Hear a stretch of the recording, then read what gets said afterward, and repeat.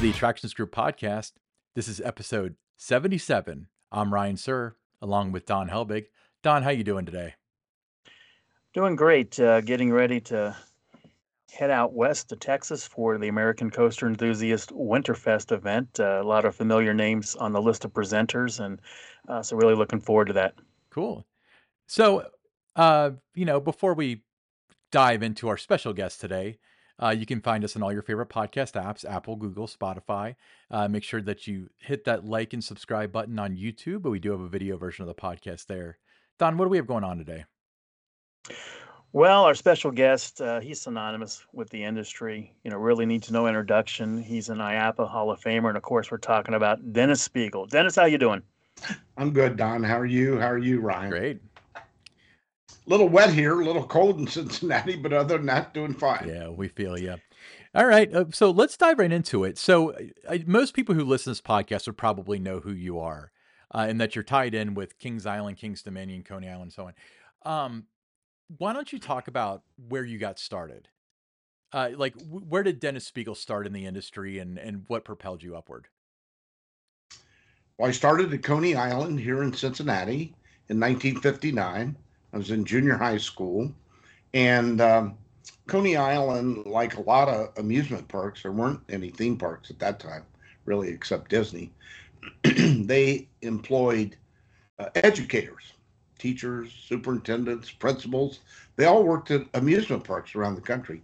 And my family was a very good friend with the superintendent of my high school, and he was the head of the admissions program at Coney Island at the Auto Gate, and he needed some help during the summer to facilitate and expedite and get people in. So he hired me to help hand out tickets on Procter & Gamble Day and Kroger Day and Dayton Day and all of these days that went on.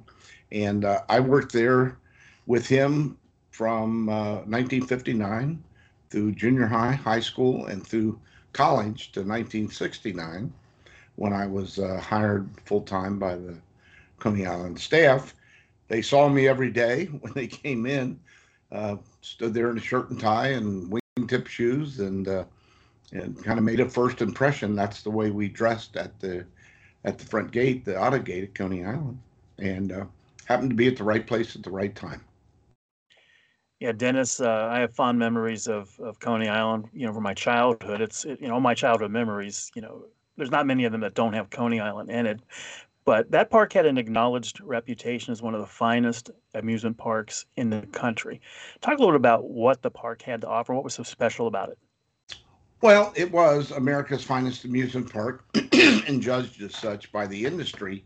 And of course, the great story that I like to tell is that it was one of the handful of parks that Walt Disney befriended, came to get ideas for Disneyland when he was planning it. So he became great friends with the Schott and Wachs family, Ed Schott, Ralph Wachs, Gary Wachs, Jimmy Wachs, all of them. And it was, he came here many times to see the park and would sit literally in the park on the bench and study people, rides, attractions, and got a lot of ideas from it. In fact, you probably saw, Don, at one point in time, we used to have a check hanging in the Caprice, the suite at Kings Island, from Walt Disney that shot for $1 for his services and advice on Disney. Oh, yeah. Never cashed. So, and the great thing about that check, it was check number one. Check number one. So that was certainly part of it. But we were a beautiful park. We were lucky. We had a wonderful piece of dirt. We were on the river.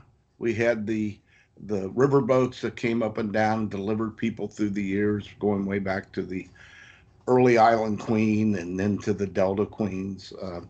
So it just was a great park, and people loved it. And we're seeing that today as the park has been announced it's going to close, and people are out front picketing.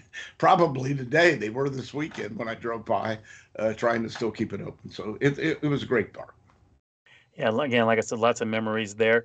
One of my memories is a regret, the Shooting Star. The last day Coney Island was open in 1971. It was September 6th. I go through the line, give my little tickets. You had to dump those in and stuff to ride. Sit down in the car with my sister. The train behind it made like that loud noise going through the helix before it came back into the station. That freaked me out. So I got out of the train, never rode it. It would have been my first roller coaster ride. Oh my. So that's my biggest regret ever, is that I never rode that. So Dennis, tell me what I missed. Well, Shooting Star was a great coaster. It was a dog leg left, 96 feet high. Went out, dropped down about. I think the dip on that one was about 53 or so degrees, and went out, made the turn, came back in, and on its way in, after it hit the whoop-de-doos, it would come into before it go in the station, it would go through a tunnel, and you were screaming on the way out, you were screaming on the way back, and when you hit that tunnel, it was well placed because you hit the tunnel and then you came in, made your turn back into the back right into the station, so everybody was screaming and hollering when they came in on the train. And of course, if you were standing in the queue line, you're going, oh my God, I can't wait. I'm going to do the same thing. What I used to do the last 2 years of the park, I was really fortunate. I was assistant manager of the park, and find all kinds of different things to do and have fun in the park. And one of the things I do is walk up to the top of the Shooting Star. I'd stand at that turn, and when people would come up on the train, they would come up, and as they made the dog leg left, you kind of came up and went down like this a little bit. I'd be standing there. I'd say, "Have a great ride." And scare the hell out of them, and they were gone. They didn't know what they had just run into. So, but it was a great coaster, and really, had it not been for the Shooting Star, there wouldn't be a Racer or a Beast, or a Great American Scream Machine, and I can go on and name about 400 or 500 coasters. But the Shooting Star was the primer for all those coasters that came after, starting with the Racer. All right. Like I said, I was mesmerized by it, but just, couldn't bring myself to do it at that age. Missed a great ride. It was fun. You kind of went down the first dip and you couldn't see the track there when you went down. Yeah. So Dennis, most people listening to this podcast know the story of how Kings Island's inception was a result of Coney Island, due to space constraints and flooding and a myriad of other reasons, moved up 71 to the small town of Kings Mills, Ohio. But very few people actually were there as part of the process. Can you tell me from your perspective the story of when they made the decision to move and what the logistics were of moving after the 1971 season? Yeah, well, let me start a few years before that, Ryan. We were landlocked on Coney Island. We had River Downs Race Course to the east of us. We had the community of California, Ohio, to the west of us. We had the river on the south and Route 52 on the north. So we had 155 acres, which incidentally is what Walt Disney started out with in Disneyland in California. Everybody thinks that was 1,000 acres and everything. It was 155 acres, and we were we were having floods almost every year back then. It was different weather patterns and times, and it was very costly. And young man Gary Walks, who you should have on your podcast at sometimes, he was son of Ralph Walks, nephew of Ed Schott. He saw, he was in the business. He wanted to stay in the business, and he saw the industry developing. So he started planting the seeds, if you will, for a new park to move somewhere, find a place to go. It was early in the industry. There were only at that point in time, when we were moving and getting late in the 60s, there were only two Six Flags parks. Excuse me. There was Texas, opened in 61, and Georgia in 67.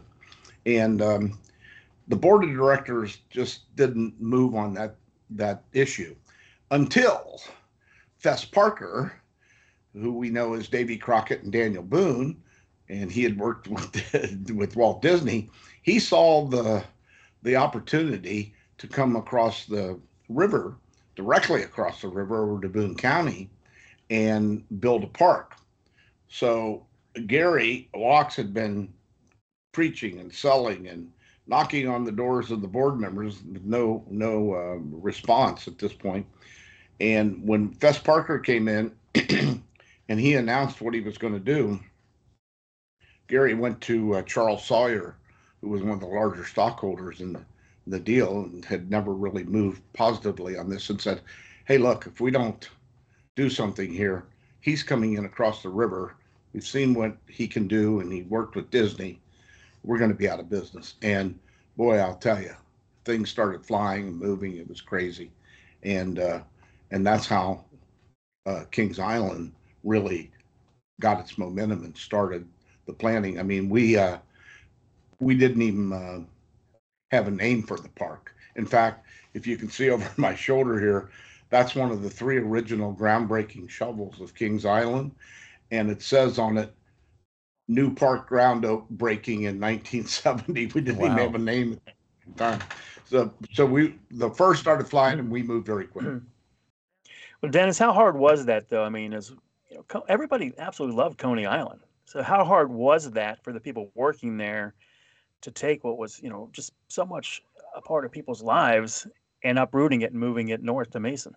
Well, if we probably knew now what we knew then, or knew then what we know now, we probably would have thrown our hands up and not have done it, because everything was empirical. We went from 155 acres to over 1,500 acres. We went from uh, about 700 employees to almost 5,000 employees. We went from a small parking lot to 110 acres of parking lot. We went from $5 million, $6 million of annual revenue to $35 million.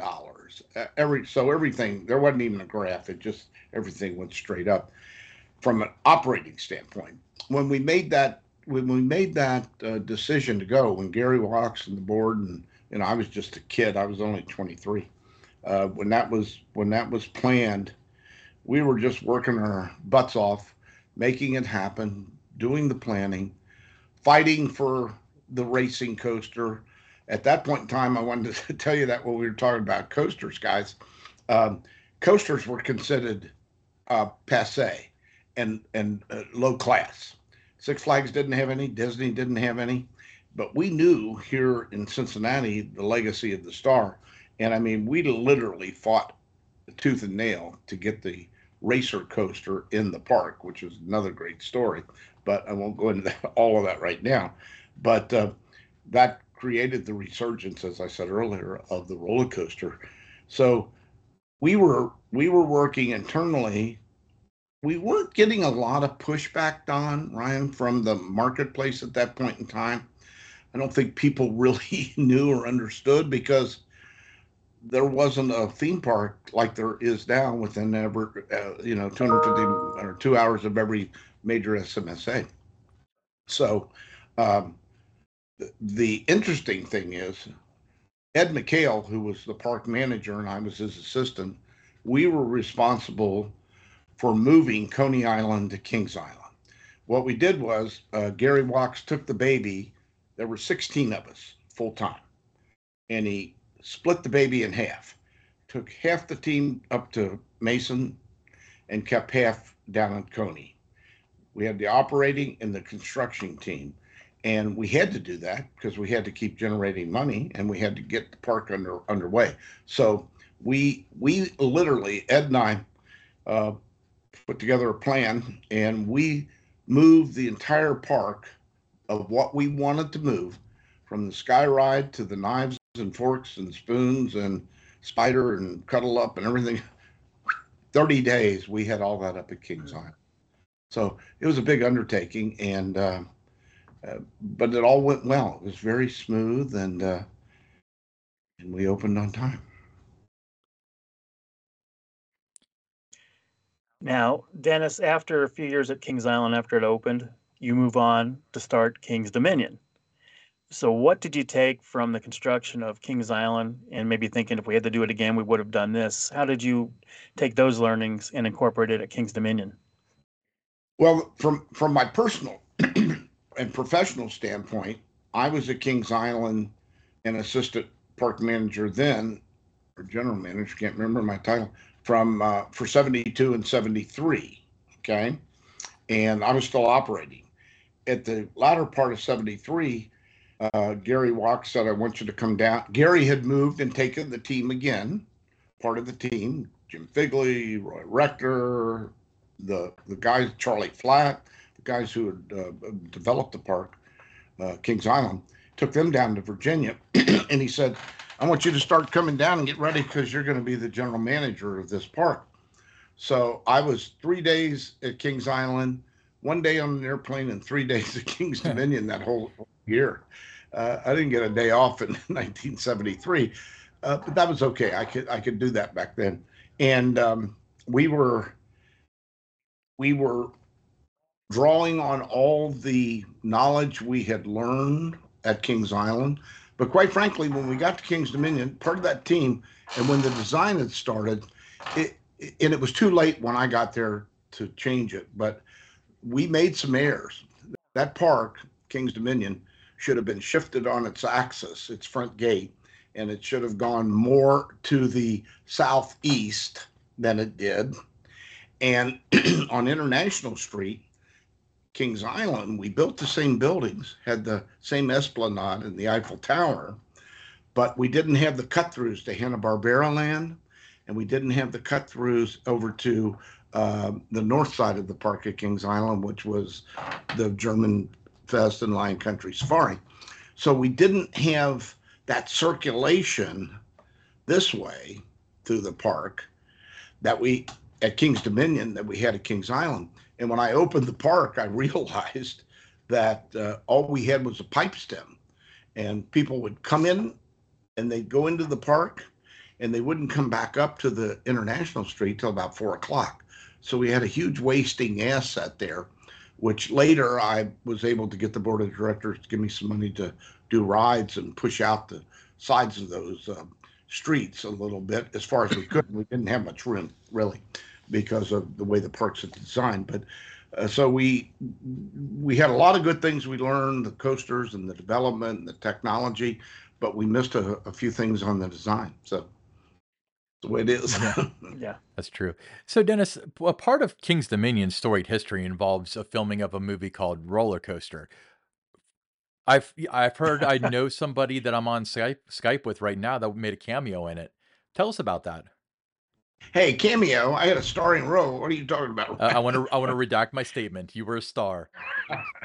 So how that came about, Universal Studios called me, and they said, look, we're going to be making a movie about amusement parks, and we'd like to utilize King's Dominion.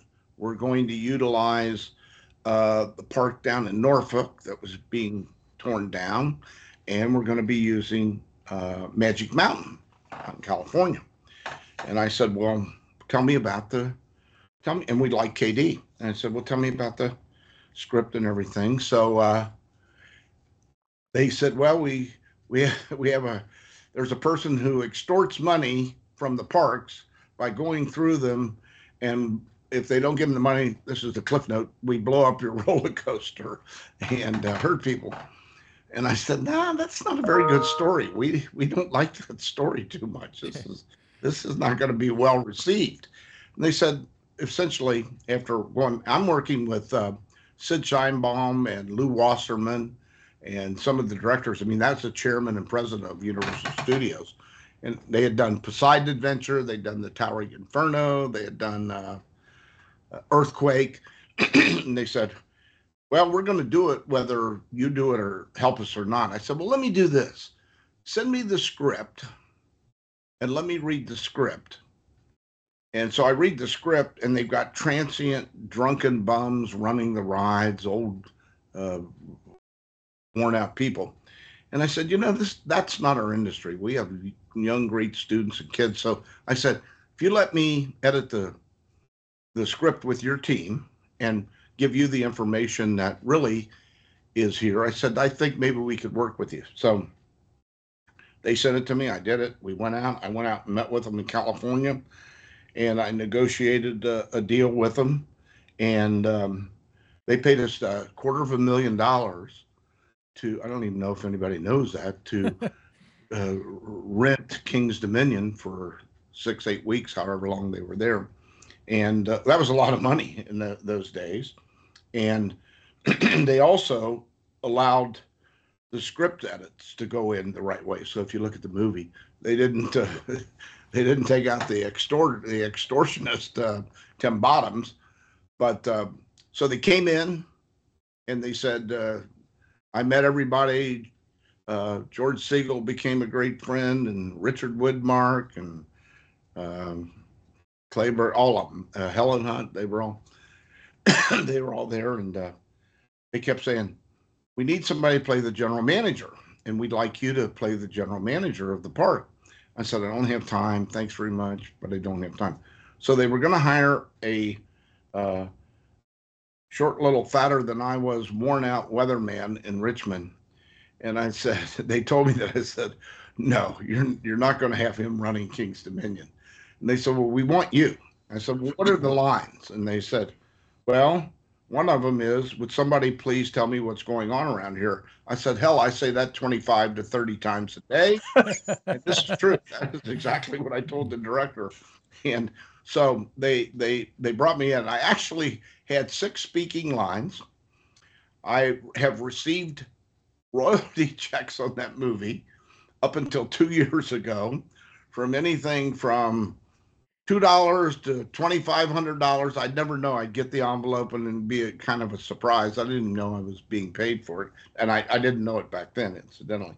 But oh, to be immortalized on celluloid, that's fabulous, and you can't take that away. So became good friends with those people. I have to tell you one quick story. George Speigel would come in my office at night, and he'd have a drink with me after we were closing.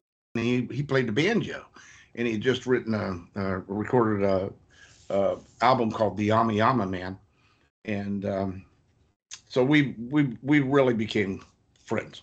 And so I'm out. The movies, the team leaves. They were there those 6, 8 weeks, whatever it was.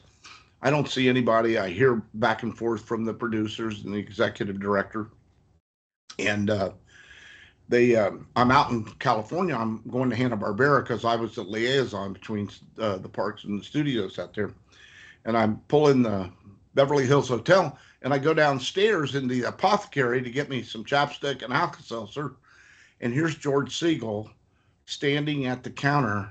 I see him. He doesn't see me. So, and I haven't talked to him maybe only twice in a year now.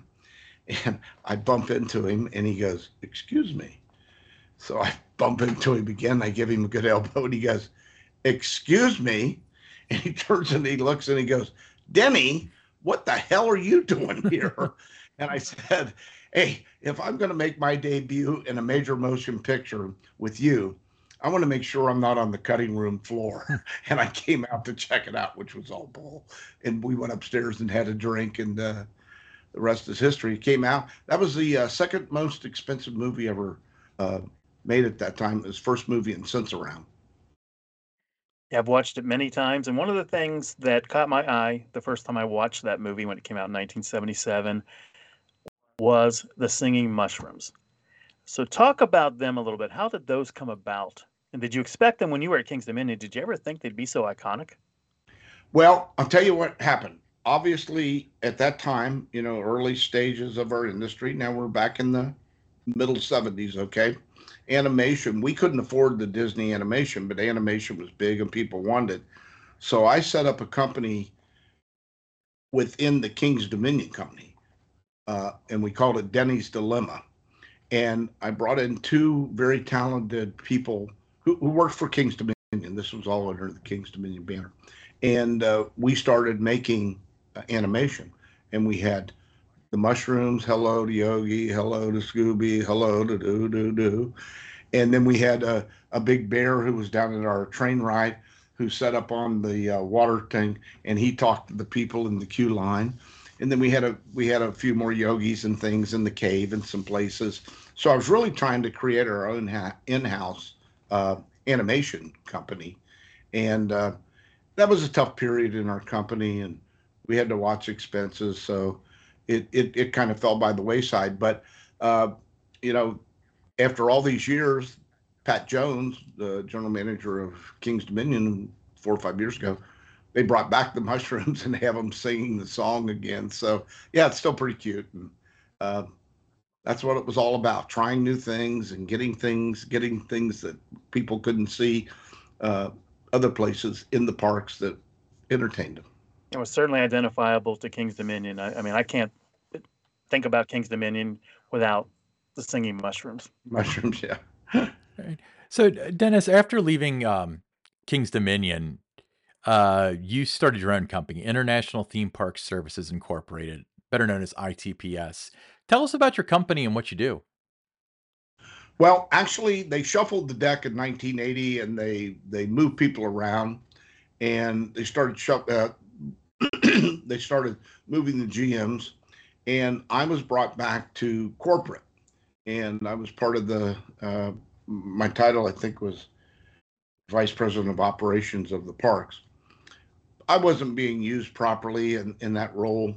And the new guy was Nelson Schwab at that time, and he really had no park experience. He was building condos and developments down in the southeast, and I did that role for about a year.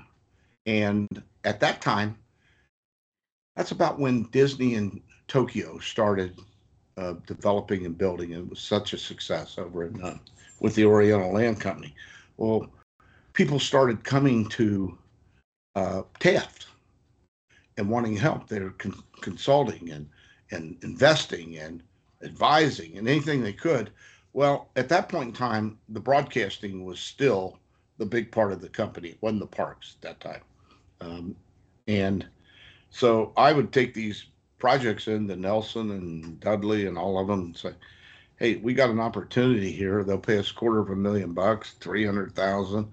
Well, to uh, that was kind of crumbs on the table, and I don't mean that negatively. It was just small potatoes at that point in time to the company.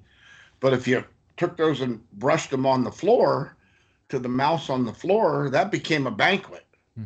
Well, I was the mouse on the floor.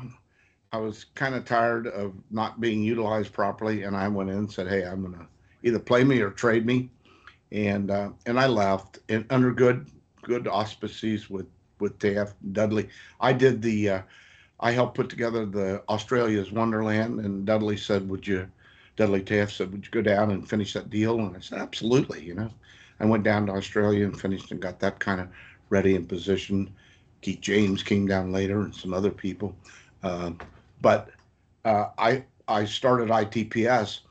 There was a company that had come to Taft who was one of those that wanted assistance, and they weren't really given the assistance. And they said, really what we like is you. Will you come to work for us? And I said, well, I'm going to be doing something. So that was my stepping stone. It was a project called Wonder World, which actually never happened, but they worked on it very hard, had great ideas, very talented team over there. And I was going back and forth all the time to England. And that was my first project. And then all this other work starts coming in because people are looking for assistance. So after a couple of years, they're still working on their project. I said, look, guys, I can't come to work for you full time. I've got too much on my plate now. But I'll continue to help you. And I worked with them for another 3 or 4 years. Their funds were starting to dwindle. And I said, don't worry about paying me or paying my company. You were there when I needed a stepping stone. I'm going to be here with you until their project went away. And we hit the ground running. And today we're over 500 projects in 55 countries and have built and planned and operated and worked on some of the most biggest and most successful projects in the world, really. Yeah, it's great. And if you have not subscribed to the newsletter, the ITPS newsletter, highly recommended.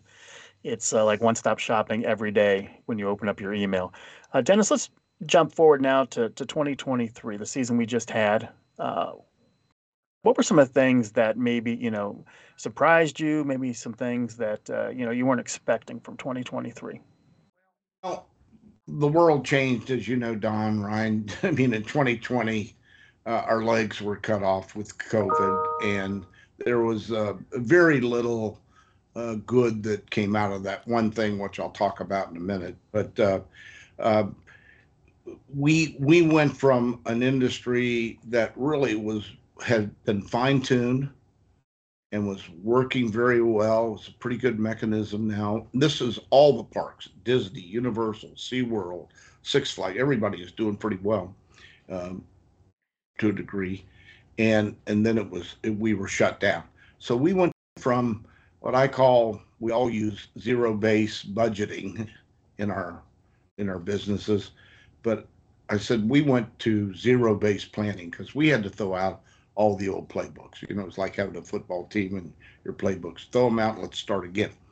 And the what surprised me the most, I think, is how we adjusted, how rapidly we adjusted, and how we succeeded with those adjustments. I mean, Cedar Fair, Six Flags, all of the companies, Disney, everybody, purging people, purging different marketing approaches, different capital approaches, stopping projects, continuing planning while we don't have any money. I mean, nobody knew where this industry was going at that point in time.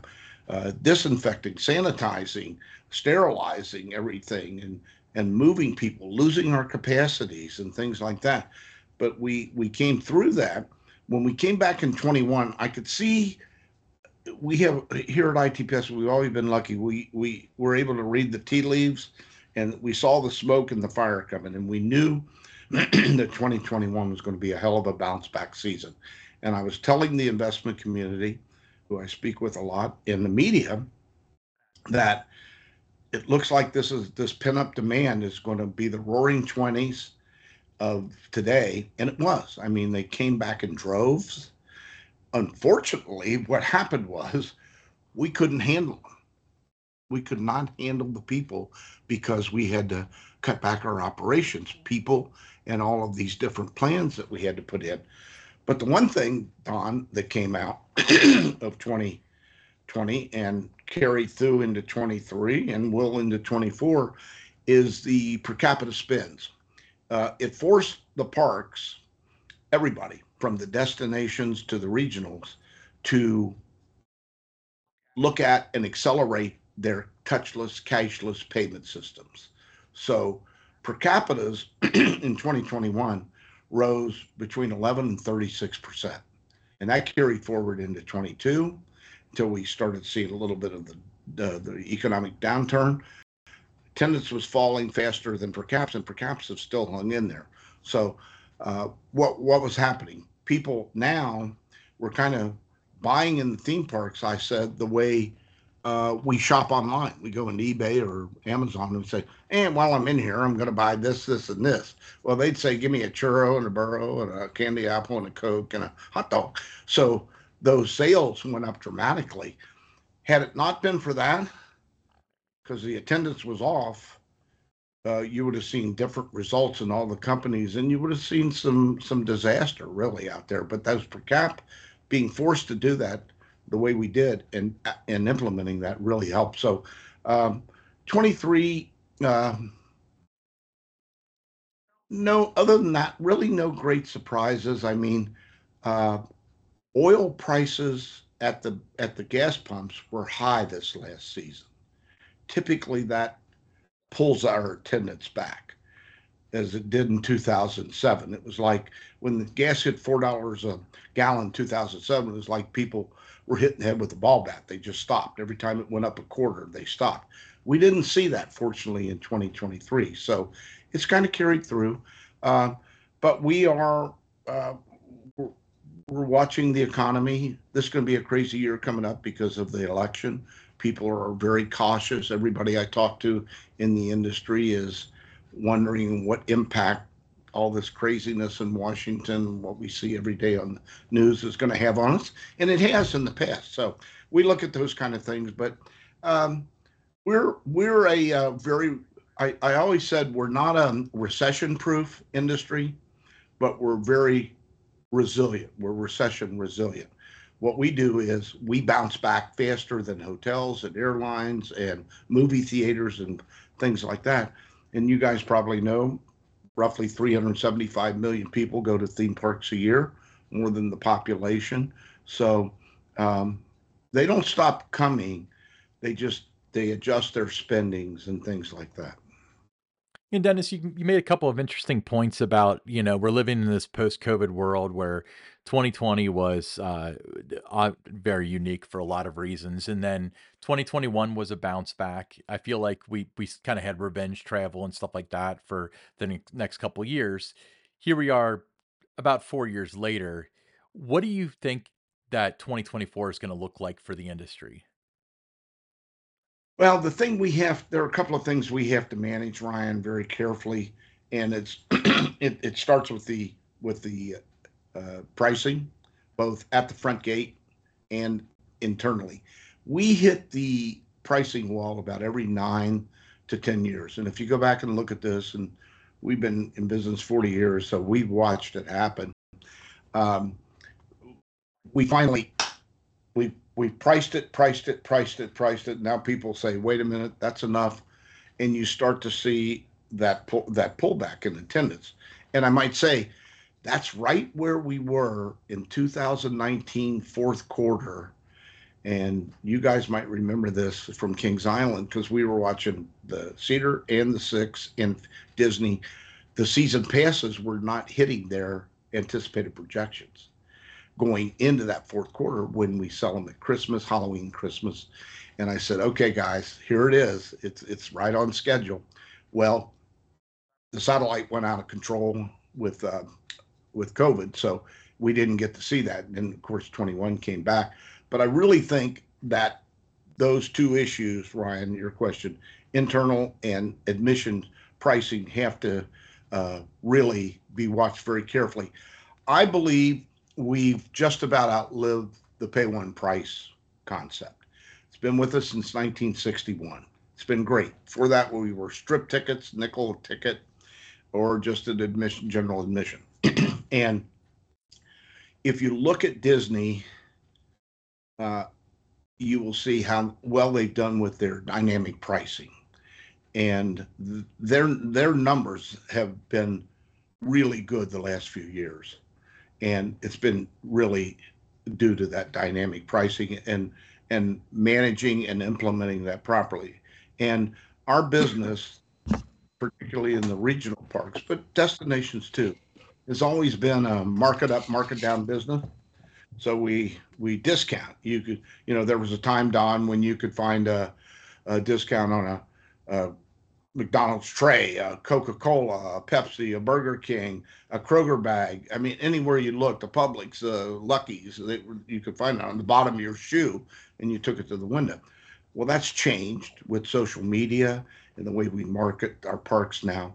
But still, a true, transparent, dynamic pricing program helps fill the voids, and it helps control the crowds.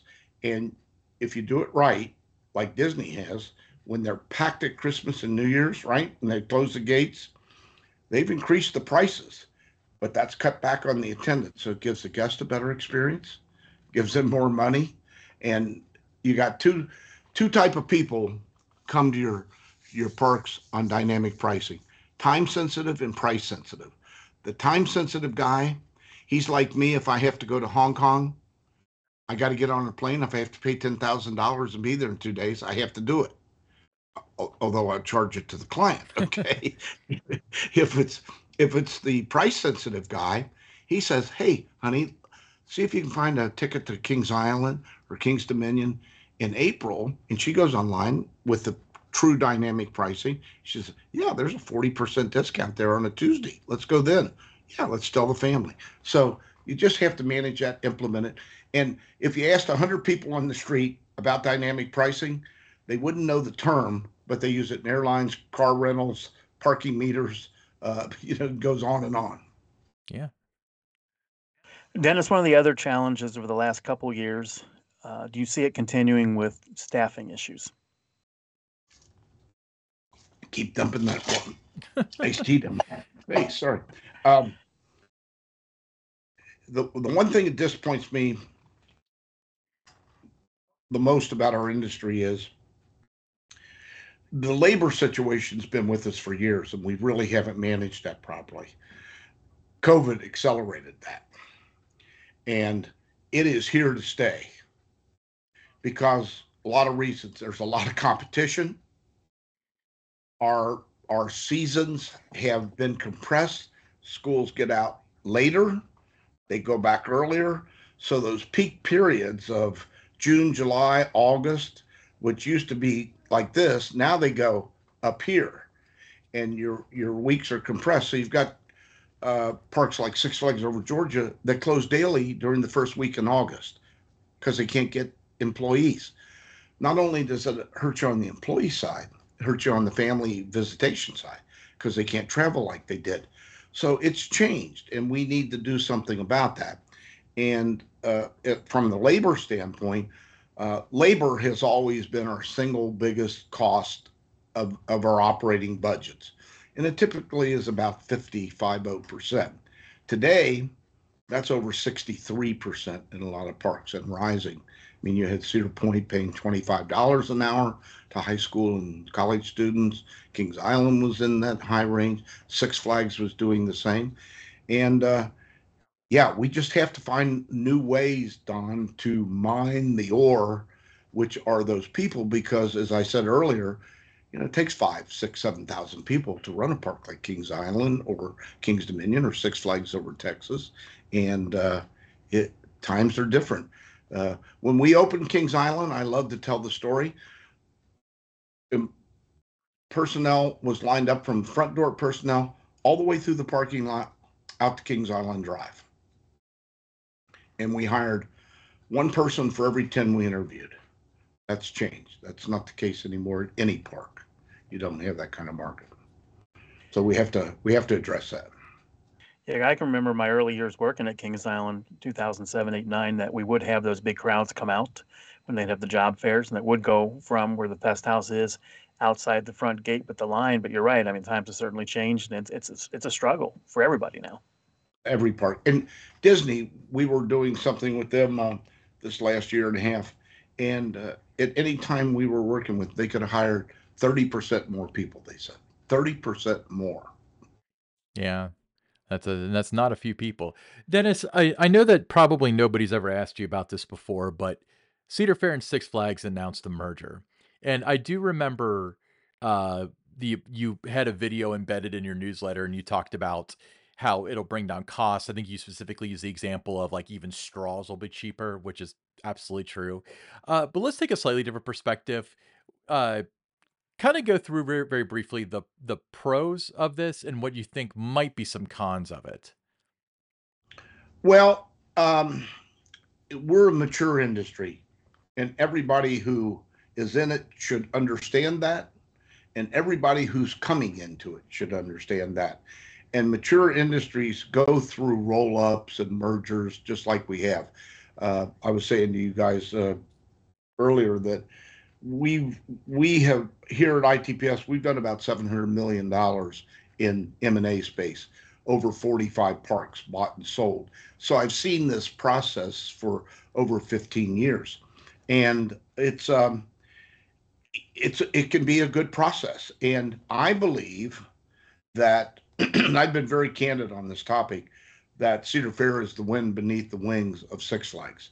Six Flags has been a ship at sail for the last 8, 9 years, maybe more, without a captain, just floating all over. And it's certainly progressively gotten worse. Mike Spanos, who was came in and was literally hired right on the doorstep of COVID and left right before it was out. COVID was going away. He didn't get any traction, wasn't able to do anything with Six Flags, and the ship just went like this and all over. Then the new CEO, Salim Basul, came in and really has no knowledge of the industry. I mean, he's made pronouncements about Six Flags when he came in, that just didn't make any sense, quite frankly and honestly, if people are being honest. And um, so I think Cedar coming in, and one good thing about Richard Zimmerman is Richard is a guy who gets it on both sides of the ledger. He came out of Paramount. I've known Richard for years. He gets the number side wonderfully, excellently, and he had the opportunity to sit in the GM chairs and operate the park. So he gets the operating side. So what do you get there? You get a good mesh of a CEO who understands the business, and it's not just out of balance one way or the other. So when you look at the operating efficiencies, the Six Flags company has been severely hindered the last 16, 18 months.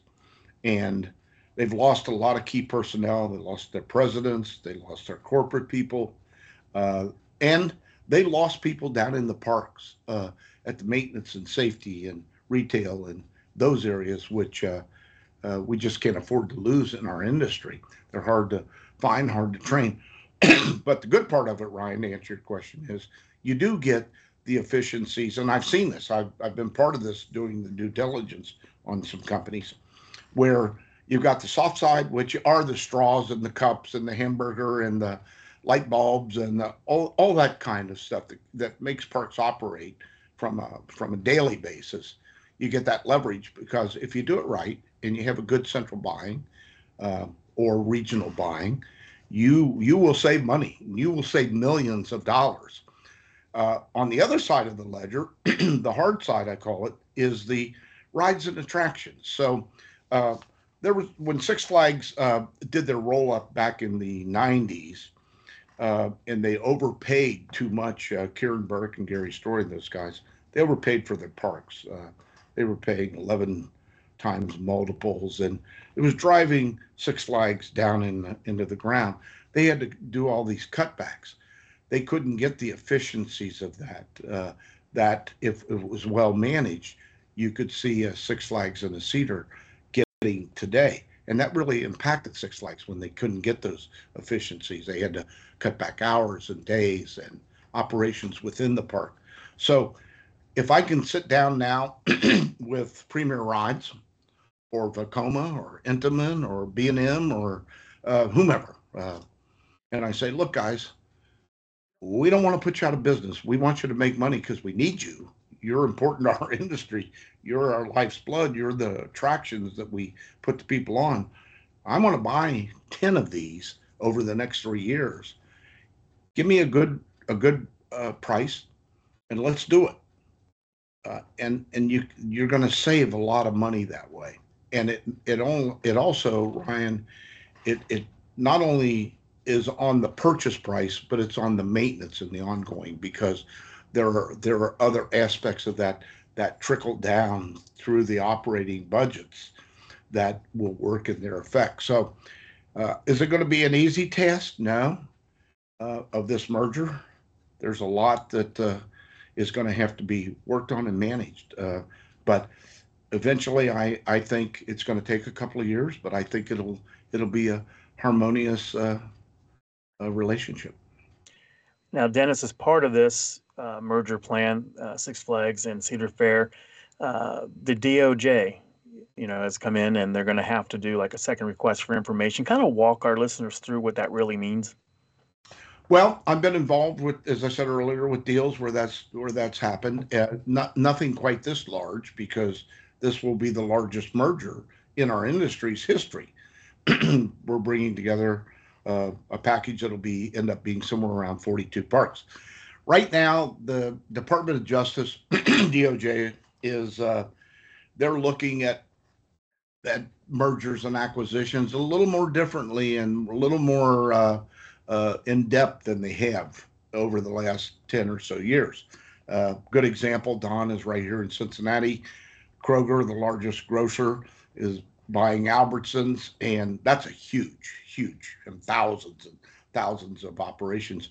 And one of them, I think it was Albertsons, said they already have to close 430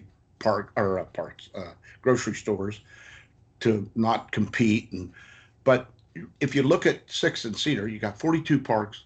that have been there in existence, and they really have never competed that heavily with one another. As we built the industry and we built the market, if you look at the United States, there's a major theme park within 2.5 hour drive of every SMSA, every major SMSA. There's a little bit of overlap of those circles because we do concentric population circles of 50, 100, 150, 200, and beyond the travel market. But you got a little bit out in California with Magic Mountain and Knott's Berry Farm.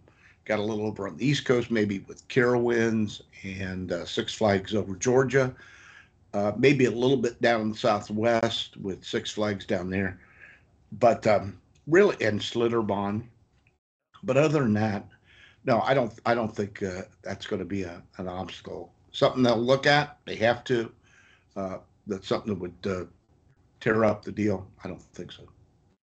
So, Dennis, one of the things that a lot of people seem to be concerned with on both sides of this deal, and I'm talking about from a guest standpoint, is they're worried that their local Cedar Fair park is going to start looking like Six Flags parks, or Six Flags parks are going to look like Cedar Fair parks, and they're not going to retain their identities. What are your thoughts on that? Do you think that each park will have its own identity? Is that important from a business standpoint, or do you think that ultimately the streamline will cause the parks to have a lot more repetition as far as what the park looks and feels like? Well, I look at that more as branding, Ryan. And I'll give you an example. And Don, you were back there at this time when Paramount bought Kings.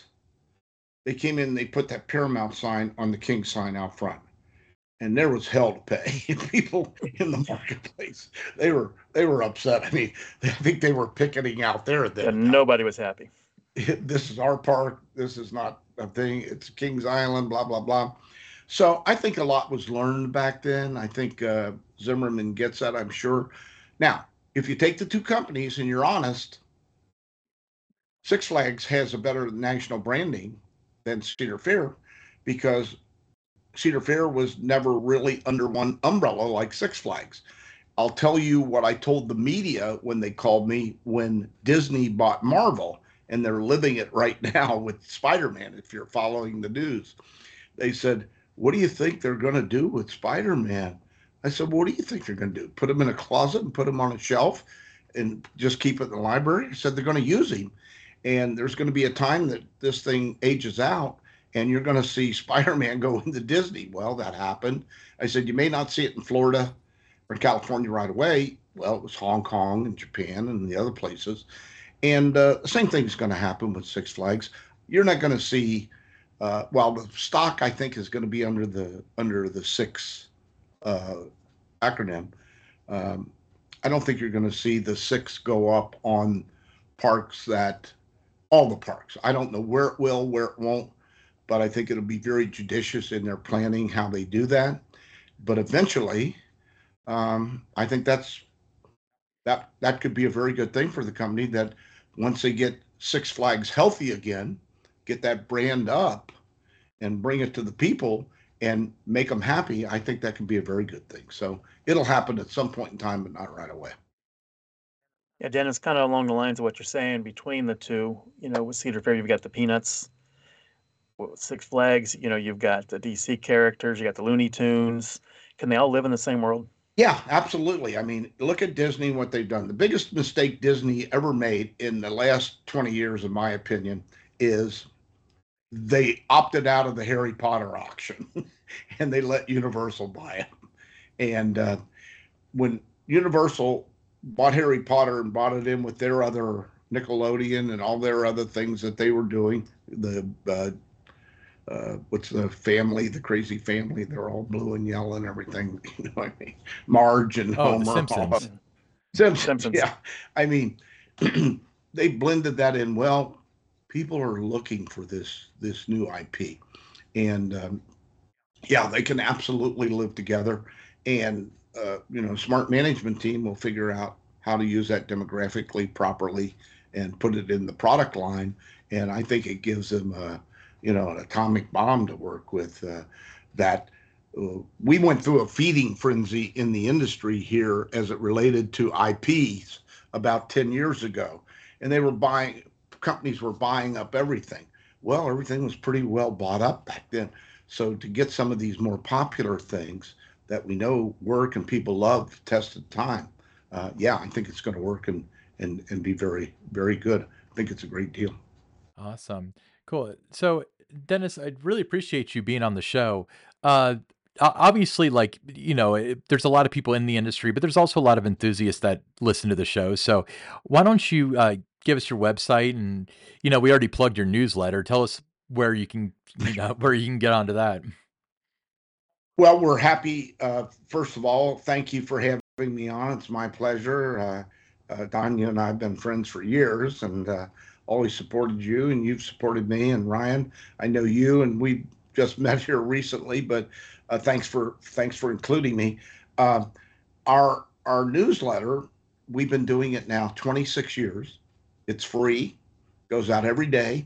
It covers theme parks, amusement parks, water parks, family entertainment centers, museums, uh, zoos, aquariums, LBEs, location based entertainment, goes all the way down. So you can find something you like in there and you click on it, you read the story. And I have to tell you, every year at IAAPA, from Iger to whoever I see down there or run into, they say, "Hey, Spiegel, the first thing we do in the morning is we get our cup of coffee and go to the computer and turn on and see what's happening in the industry.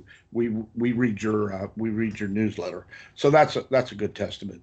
So they can contact Sean Haas at innerthemepark.com, SHAWNHAAS at enter themepark.com, and you can become a subscriber. And again, there's no cost to that, and we're happy to do it. Um, and our general website, Ryan, is www.innerthemepark.com, and you can go online and you can see who we are and what we do. Um, we've really covered the globe.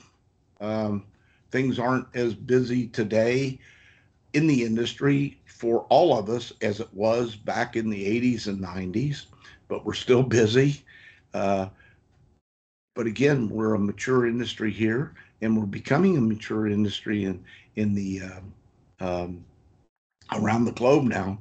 And I would say to you guys, the one thing I think you really ought to take a look at for some of your future podcasts is uh, the technological advancements that are coming on. I don't know if you know Lanny Smoot, but Lanny just came out with this new holo tile where you literally stand on the floor and you can move in any direction as many people as you want and you go nowhere. They'll be using this in movies. They'll be using this on rides. They'll be using this on Broadway. They'll be using this. I mean, this is so incredible. I watched it 4 times this week, and things like that are coming along that we couldn't even conceive of just not even 5 years ago, a year or two ago. So you ought to be looking at all those great technological advancements that are coming, which are what we want to see happen and buy, because that's what brings the people in. That's what they come for. Absolutely. Yeah. Well, Yeah, well, Dennis, really appreciate your time, talking with us here on the Attractions Group podcast. And like I said, you and I go way back, and I've always enjoyed hearing you talk about the industry, where it's been, where it's going, and most of the time you've been spot on. Well, just keep in mind what I tell everybody. We're not here for a long time. We're here for a good time. yep, that's why you got to work in the industry. Well, thanks again, Dennis. Thank you to all the listeners for listening to the Attractions Group podcast. Make sure that you follow us in all your favorite podcast apps. Watch the YouTube video, hit that subscribe button, hit like, and I'll put a link in the description to your website so they can kind of check out ITPS and what you do. Because especially if people listening to this want to get involved in the industry, um, you guys are really a fantastic resource for that. So thank you again for being on the show, Dennis. Okay, thanks, guys. Good to be with you. Thank you.